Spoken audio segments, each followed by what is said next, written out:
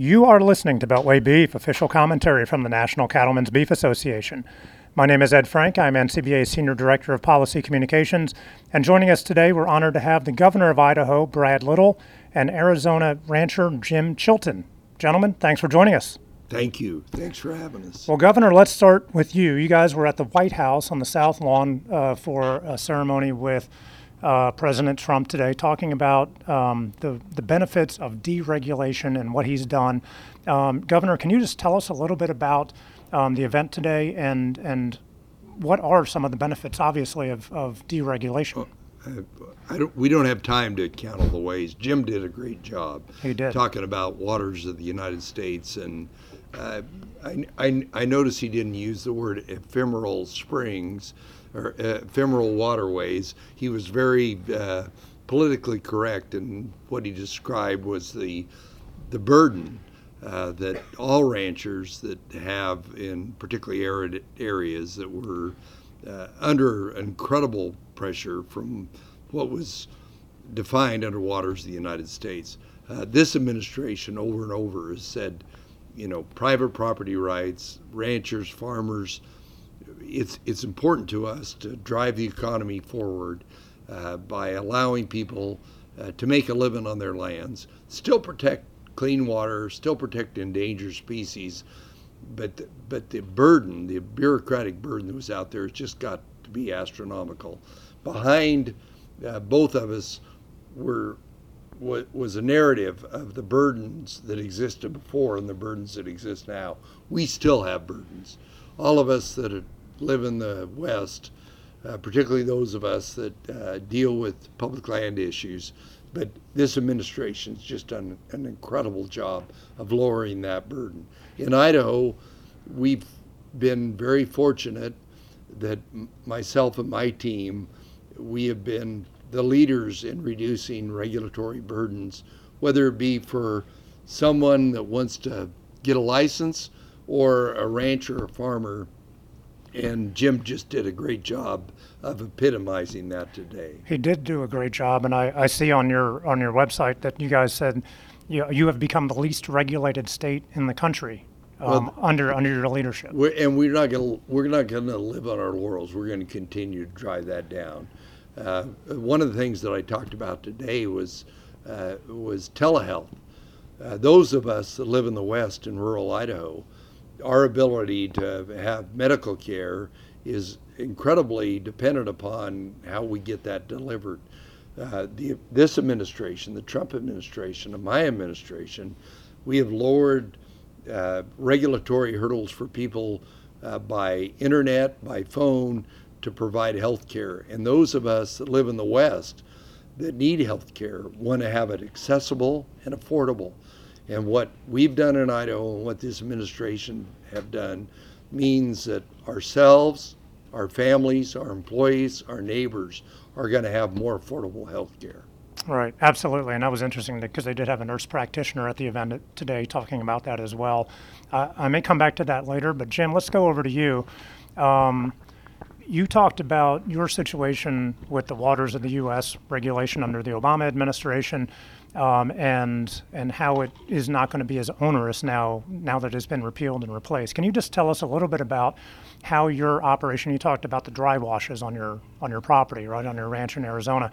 Can you talk a little bit about how you are affected under the Obama rule and how it's not as onerous now under the Trump rule?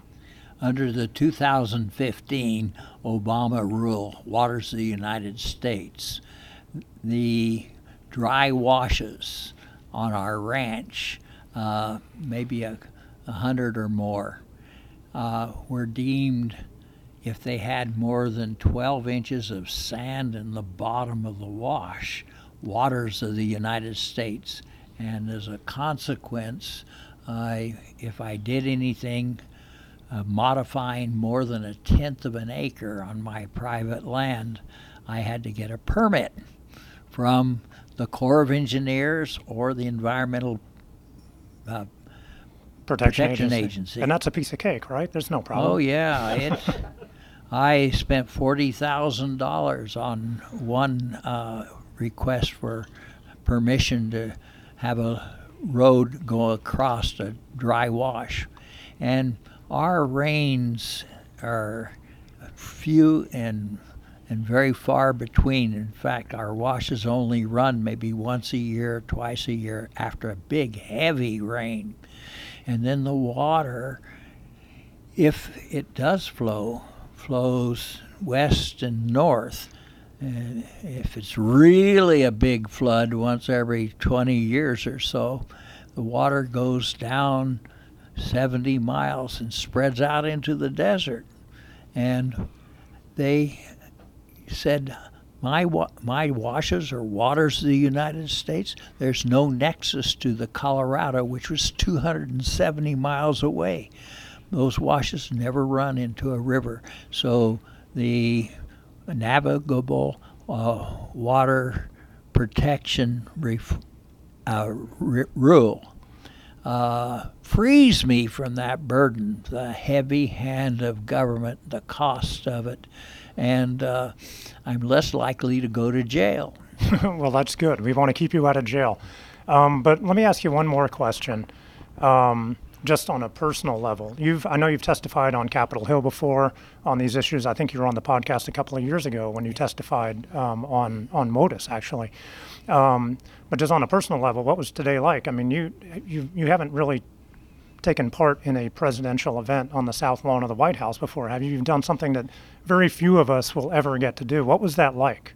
It was really thrilling. It was so nice to meet the governor, and it was Mike Pence, Vice President Pence came by and chatted with the governor, and they exchanged interesting information, and I listened in to the governor talking to the other governors there, and it was very informative. We'll ask you not to divulge the contents of those conversations on the podcast, as much as I'd like to break news. But well, it was all on the up and up, and I learned that Governor Little had a sheep ranch, and he has a cow-calf operation now, and he's so impressive that the people in Idaho elected him governor. I know. And Governor, you testified on behalf of NCBA and PLC 2 years ago this week, actually. I went back and looked it up. So thank you to both of you for testifying and for working on behalf of America's cattle producers and ranchers.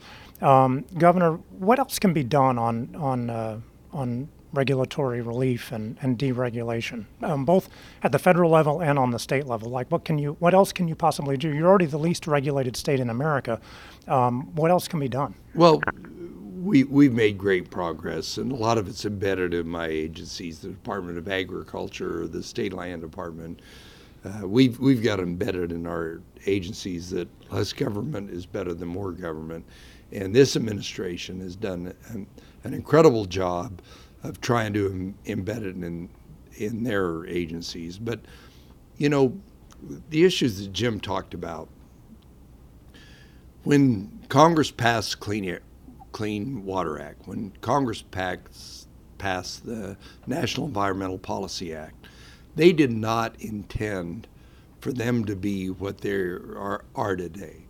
And we have got a point in time right now where we can say, let's do a reset. Do we really want projects, whether it be a road, whether it be a water line to a water trough, whether it be the classification of an ephemeral stream, to hold everything back? That was not the intent of Congress. And this administration, and with the great work of NCBA, Public Lands Council, and their affiliated partners, we're trying to get that message to be delivered to Congress and everyone else, that the original intent of NEPA was that people got notified when there was a project. The original intent of the Clean Water Act is that waters be clean. The intent was not to take a dry wash, have high water at a summer rainfall, to create wetlands where there was not a wetlands. We are making progress on that. But to your listeners, they have got to support the National Cattlemen, the Public Lands Council, the affiliated industries, because they're the ones that are delivering that message to congressmen all over the United States about the difference between the intent of Congress at the onset of these to what's taken place today. This administration has been a great help, and we from Idaho are all in on doing all we can to help.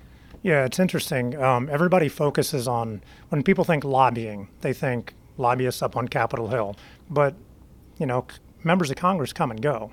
But the bureaucrats that run these agencies in the executive department are here all the time. They're career bureaucrats, basically.